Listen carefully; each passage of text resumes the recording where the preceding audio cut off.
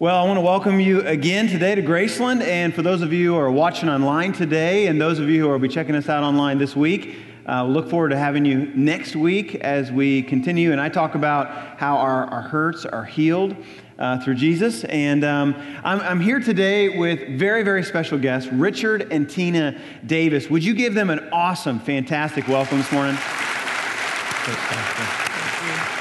Thank you for being here. Thank you for being here, Tina.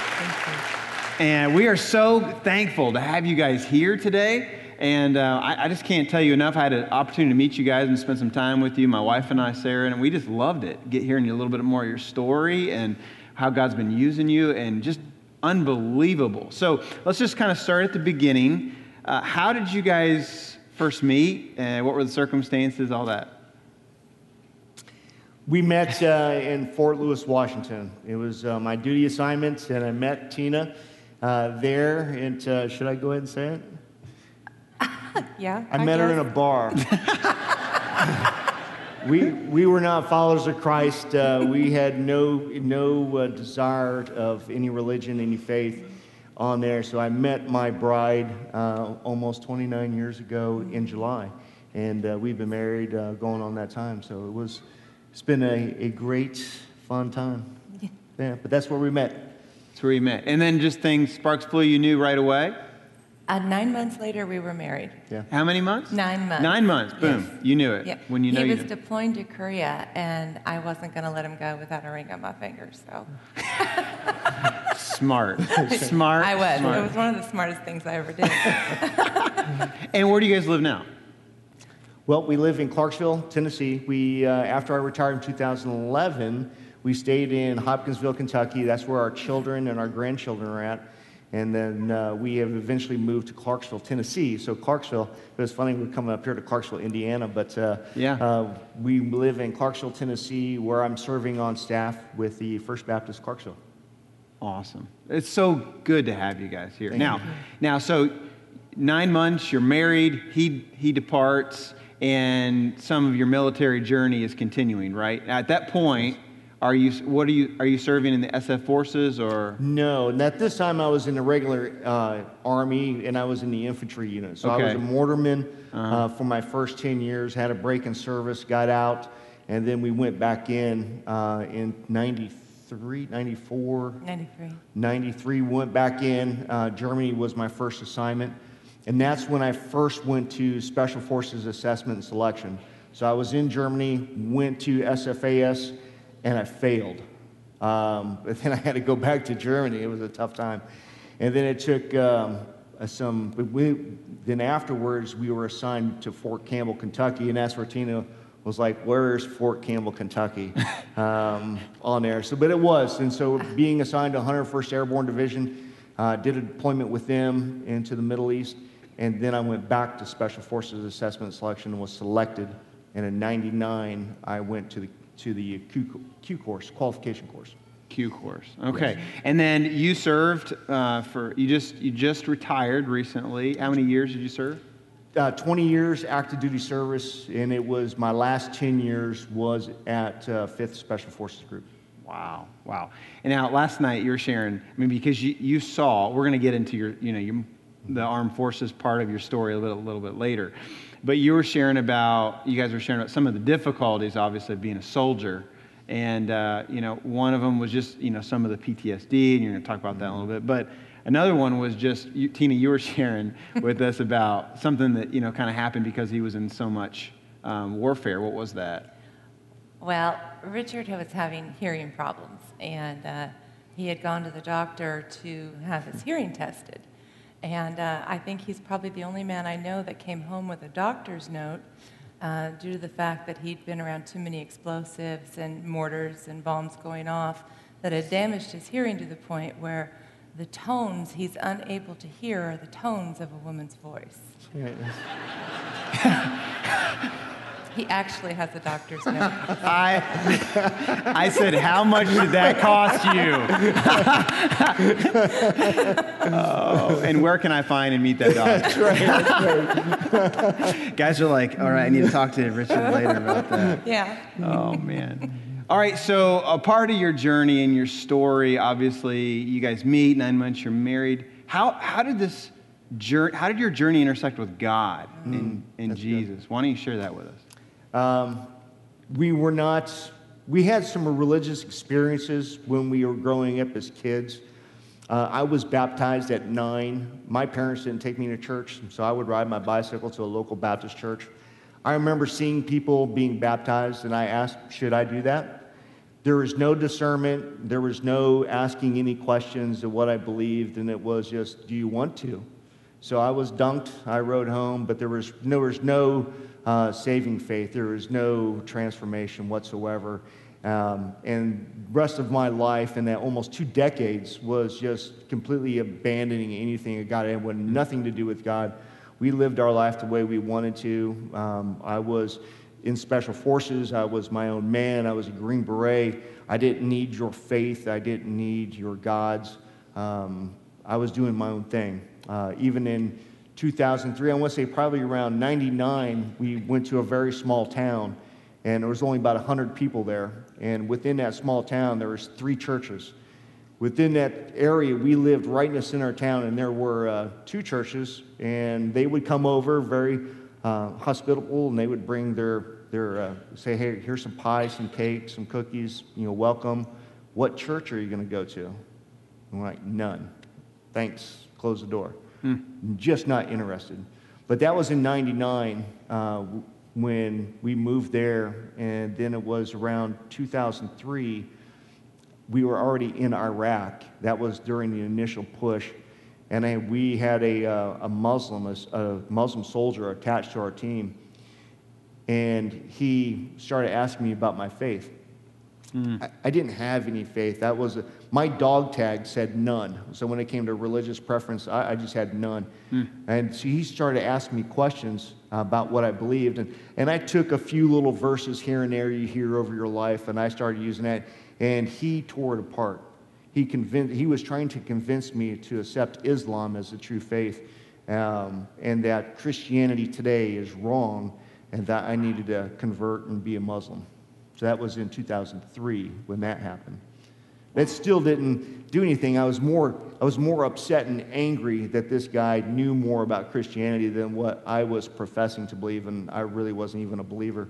So I came home, and it drove me to study. It drove me to read. It drove me to any type of source of information, because I was only interested in winning debates. I was only interested in when the next time that this happens, I'm going to be prepared. But it put me in God's Word. And then it was 2005, 2006, when Ezekiel 7:8-9 became very powerful in my life. Our children wanted them to take us to church. We wouldn't. We said no. Our children were going to church. They would go down the street, because the churches were that close, and they would actually go to church without us from there. But Ezekiel 7:8-9 became very powerful, and I pulled it up on my phone. I left my Bible in your office. But Ezekiel 7:8-9 was very powerful to me at this time, and I'm going to read it to you. I don't know where I was at. I was in England for some time, and this was just hit me hard. And Ezekiel 7:8-9 says, "Now I'll soon pour out my wrath upon you and spin my anger against you and judge you according to your ways. I will punish you for all your abominations, and my eye will not spare, nor will I have pity. I will punish you according to your ways while your abominations are in your midst. Then you will know that I, the Lord, who strikes." I knew what type of life I had. I knew what I was trying to hide behind and what I was doing. God knew who I was, and He was revealing it to me in a very powerful way. And about that same time, we had a new pastor show up in that small town, and he came to share the gospel. And he ran into my wife, was the first one. And she shared with that one. Well, we had this wonderful back porch that I used to sit out and work at, and it was kind of my little sanctuary. And all of a sudden, around the corner come these 3 men, and they want to talk to me about things of the Lord, and I just didn't have time for it. I asked them to leave, immediately. And that happened 3 times. And I thank the Lord they kept coming back. So it was the 3rd time That's right. that the Lord pierced my heart to hear. Yeah. So It was around 2007 we started attending church more. So we threw the evangelism teams off our property 3 times. So when you encounter people like me and you're out sharing the gospel and they say no the first time, keep coming back. keep going back, keep sharing. Look Yeah. for opportunities to be able to share the gospel because you don't know when God's going to open up their heart to receive that. Matthew 13. But it was absolutely amazing. So we started attending church more. We started going there with our kids, and then September 2007 is when we were saved. Yeah. So just over 10 years ago. So it's been It was a absolutely journey. amazing. That Yeah, is it was. unbelievable. Yeah. Amen. Absolutely. Now, Tina, who was the first to say, I'm going to believe in Jesus Christ, or was it together? Our children. Your children. Our children oldest daughter. first, Yeah. especially our oldest daughter. Wow, that's great. And we did it together. Yeah. Did you? It was, we didn't have a moment where a light bulb went on. Right. Yeah. It's just kind of this. I was the brattiest little 2-year-old throwing the temper tantrum the whole time as the Lord was pulling at my heart. I kept pushing away. Yeah. And it was a journey. It took time. We had questions. We were, we wanted facts. We wanted to know. And the deeper we dug, the stronger he pierced us. And it was together. We were actually baptized together. That's right. Really? So, Yes. yeah. We waited until March 2008 because of our questions, because of our religious experiences. We wanted to go through, and it's like, what is this faith? Who is this Jesus? And so we waited, and from there, in March 2008, we sat down with our pastor, had several discussions with him, and not just having some false conversion, some false emotional reaction to the gospel, but it was a true understanding It was of what amazing. Christ has done for us. Praise And so God. we waited and baptized together. That is awesome. Then we ended up going on a mission trip to Brazil, and just overwhelmed us to the point of we needed to go back. We were just starving and hungry to learn about God's word and to go and to tell people about Him. And Yeah. our heart kind of got left in Brazil. Yeah. We came home, and wasn't very long afterwards we Yeah. sold our house, about 80% of our belongings, sold my business, and decided to put on a backpack and head for Brazil. Yep. And the Lord stopped us dead cold. Really? No, did not go. We've been on other mission trips, but Yeah. we never went. It was that's another story. Yeah, But that's right. we ended up So it just totally changed your entire everything. life. It was our plan and Yes. not His. We got gung ho. I have to admit, this is the way my brain thinks, but I have to admit, I was curious, Tina, if, that you were the first to say, I'm going to believe in Jesus Christ, and then I can picture you trying to talk to Him, and He can't hear you. I keep on hearing that. I keep on seeing that image, but that didn't happen. He only uses that one when it's Selectively. Selectively. Yeah. So you served in the military, and I want to hear your side. Just what was it like to serve in Iraq? What was it like to serve in Afghanistan? The deployments, which I have 6 combat deployments, and I have additional deployments in other areas. But each one of them, I can only say, is that without Tina, my wife, in supporting me the way she has, I wouldn't be some of the things that have gone on. She was really the backside support that supported all the way through to allow me to focus on my career, allow me to focus on serving with the teams. Because an SFODA has 12 individuals. If it's a full team, we only have 12 guys. Most of the time, our team never had 12 guys, so we always went with less. But serving in special operations and in special forces, Army Special Forces, was an amazing journey. The men, the people that you meet, who they are, the professionalism that they have, their warrior spirit is truly remarkable. And so you're training, always preparing. Even as I shared last night, that after we got back from Afghanistan, we kind of knew that Iraq was getting ready and it was on. So we actually went to the Tank Commander Certification course out of Fort Knox, we wanted to learn how to operate tanks as a Special Forces detachment. And so we were kind of joking last night about, if you ever watched the movie The A-Team, where they flew it, but we don't do that stuff. But it was, we wanted to know how to operate tanks because that next one was going to be a desert warfare. But everything that Special Forces trains you and prepares you to do, you would encounter. It was surprising when we were in Afghanistan, we were working with different groups and getting into certain areas. And everything that they had prepared us for in Fort Bragg, North Carolina, was what we were experiencing. And so we were able to operate very effectively. That's great. Now, I was reading about your accomplishments, and I didn't memorize them, so forgive me, I wrote them down here. You were a member of the 5th Special Forces Group with combat deployments to Afghanistan and Iraq, 6 Bronze Stars, Meritorious Service Medal, 7 Army Accommodation Medals, 7 Army Achievement Medals, Expert Infantry Badge, Parachutist Badge, Air Assault Badge, Able to Kill Me with One Finger Badge. No, I added that one. Right. And that's probably very true. What led your unit to award you with 6 bronze medals? The things that we are expected to do is sometimes high risk. And our team trains and trains and trains. Even when we're back home, after 9/11, I think we had maybe spent 3 months together, and that was within maybe 6 months, but that was over a 3-year period. So if you're back home, you're training, you're never around. And so it was a tough time, but the amount of training that goes in, and then you're expected. So when they give us an assignment, they expect us to accomplish that.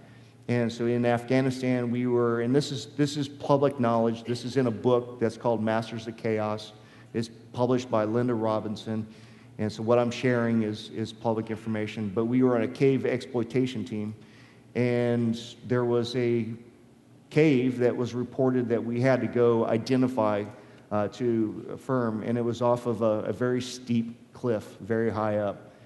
Had to confirm it. You just can't leave it. You can't ignore it. And so I crawled out there. No support, no ropes, just hand and foot, and make your way with a 9mm.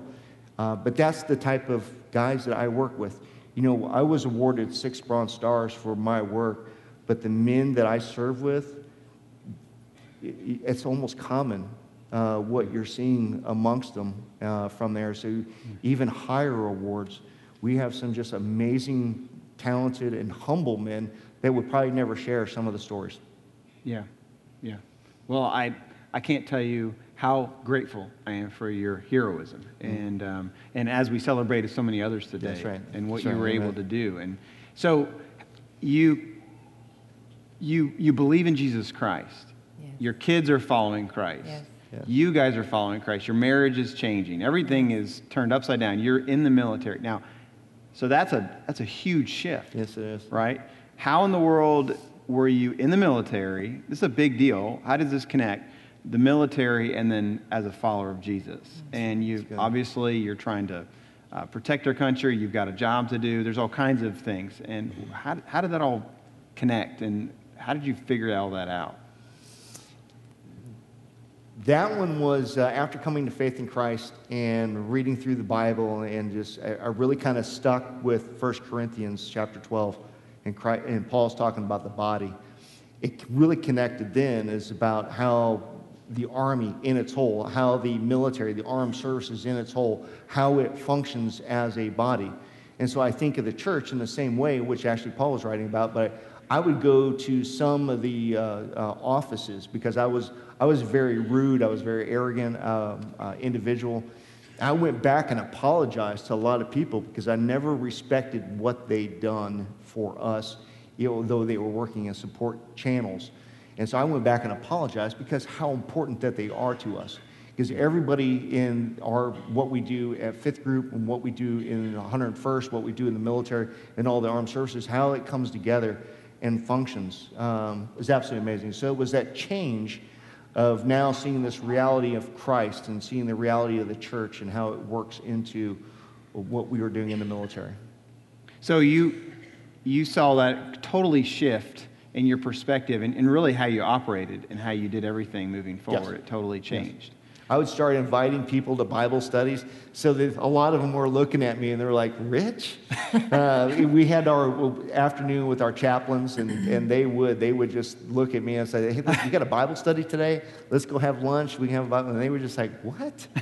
The question's always, what happened to you? That's right. And we really like that question because we get to Yeah. answer it. But Yeah. Wow. Now, so what would you say to all of the military, either active or retired, today? Thank you. Thank you for what you do. Thank you for your families and your support, serving our country, because it takes everybody. It takes, excuse me, not just Army, not just the Navy, but it takes everybody who's even the civilian contractors. If you're a civilian contractor who's working on a military installation and somehow supporting our armed services, thank you.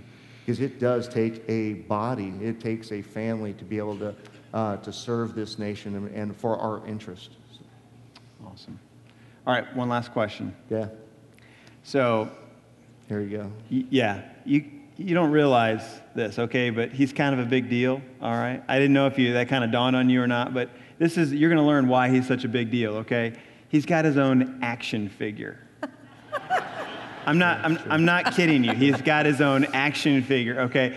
I learned about this, and I first thought, man, I wish we would have had those out in the lobby afterwards. You could have, picked them up. He could have signed, but no. But how in the world did you get your own action figure? Yeah, it was actually the second to last photo as that video ended was a picture of me that was taken, was not supposed to be taken.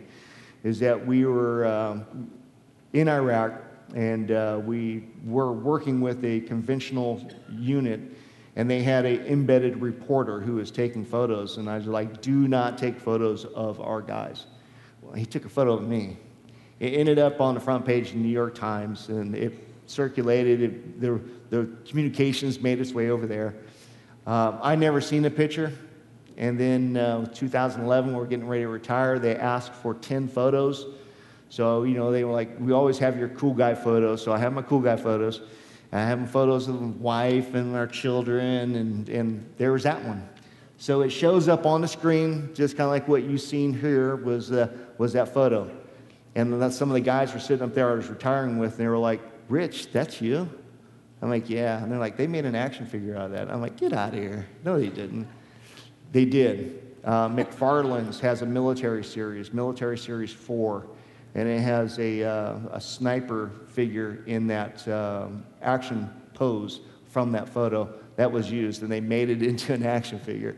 So at my retirement, I have one of my friends who's showing me this action figure, and I was just blown out of the water about it. So we laughed about it. My brother bought me one, gave it to me as a retirement gift.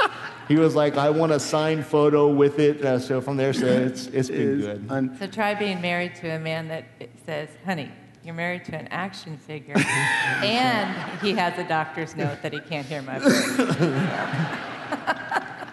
So, At any dinner table across the country, you have the ultimate game changer. When someone's trying to one-up you, you just wait till everyone goes around the room, and then you'd be like, Yeah. well, I have an action figure. I mean, how do you top that? I don't bring it up. She brings it up. She brought it up yesterday, and I'm like, you went there. She did. service She them. did bring it Yeah. up. Well, Yeah, that's right. It is our honor to have you guys. Thank you. Thank you for your Thank you, service to our Pastor. country, and more importantly, thank you for service to Christ. Thank you. Could you say thank you enough?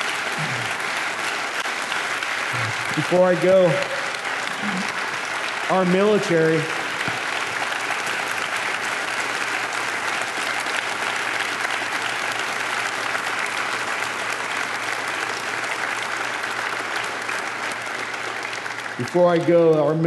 we're familiar with these. These are military challenge coins. And I carry mine from Afghanistan, but we have also, because I serve in the military ministry at First Baptist Clarksville, well, we have our military coins that we have. So Pastor Ray, thank you so much for what you're doing with our military and honoring those that are serving. I just want to thank you again with our military coin and say God bless what you're doing and keep it up. Thank you. Thank you. Thank you so much. It means a lot. Thank you. Thank you so much. Thanks, brother. Appreciate it. Well, you can be seated. Well, I want to thank them for sharing, and I want to thank you again for coming to Graceland and on this day. And as we wrap up today, I want to speak just a few minutes to you. I have a challenge for you. For those who are followers of Jesus Christ that can hear me, here is the challenge that I have.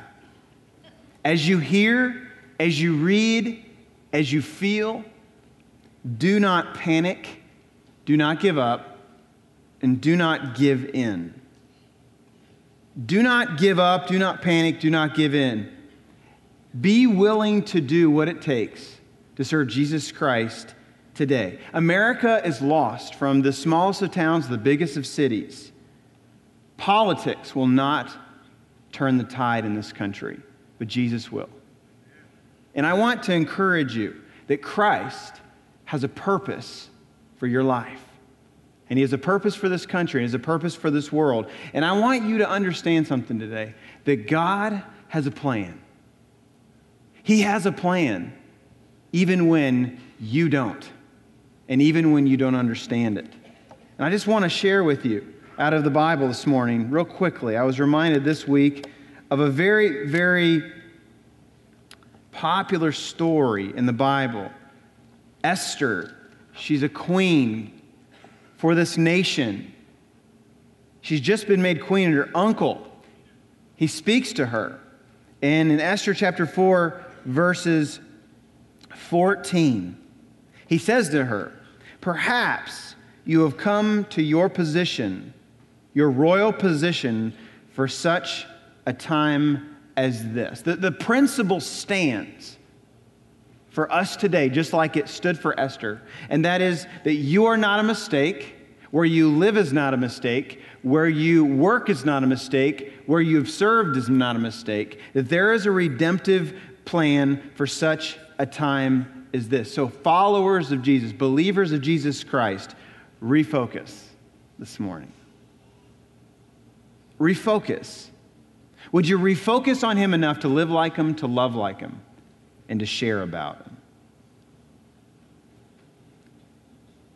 Might some of you have taken your eyes off of Him and put it on the news, put it on the information around you, put it on how you feel today as opposed to how you felt so many years ago?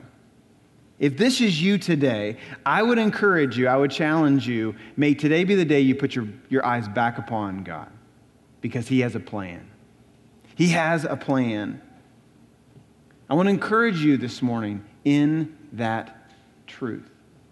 And as we close here today and we get ready to have you go out, I want your mind to rest on that principle. So would you stand with me?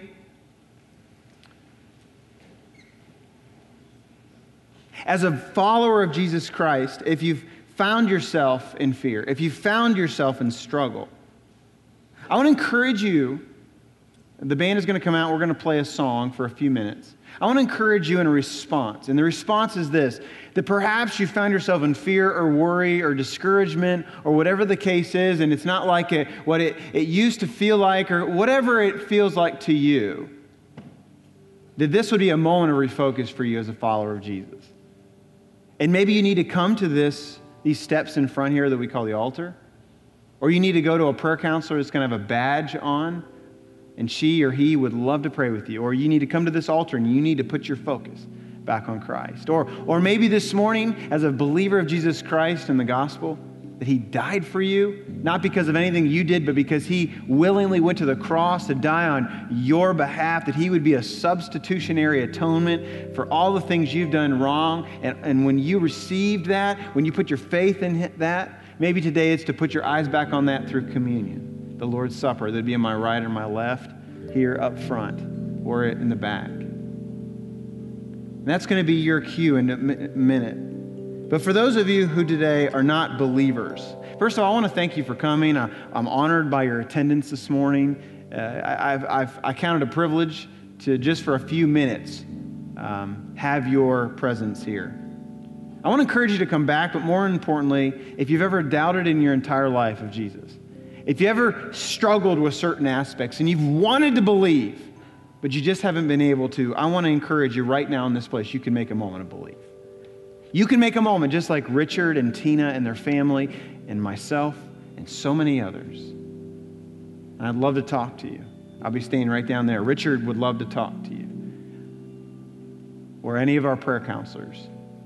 And if that be your case today, that you would believe that Jesus Christ, He came to this earth, that He would die for the sins of humanity, and 3 days later He would not stay in the grave, but He would raise, just like we sang about earlier. So no death shall really be our fear, because we will open our eyes in eternity for those who believe in heaven before our God. If this is what you want for your story, and you want to place your faith in Jesus,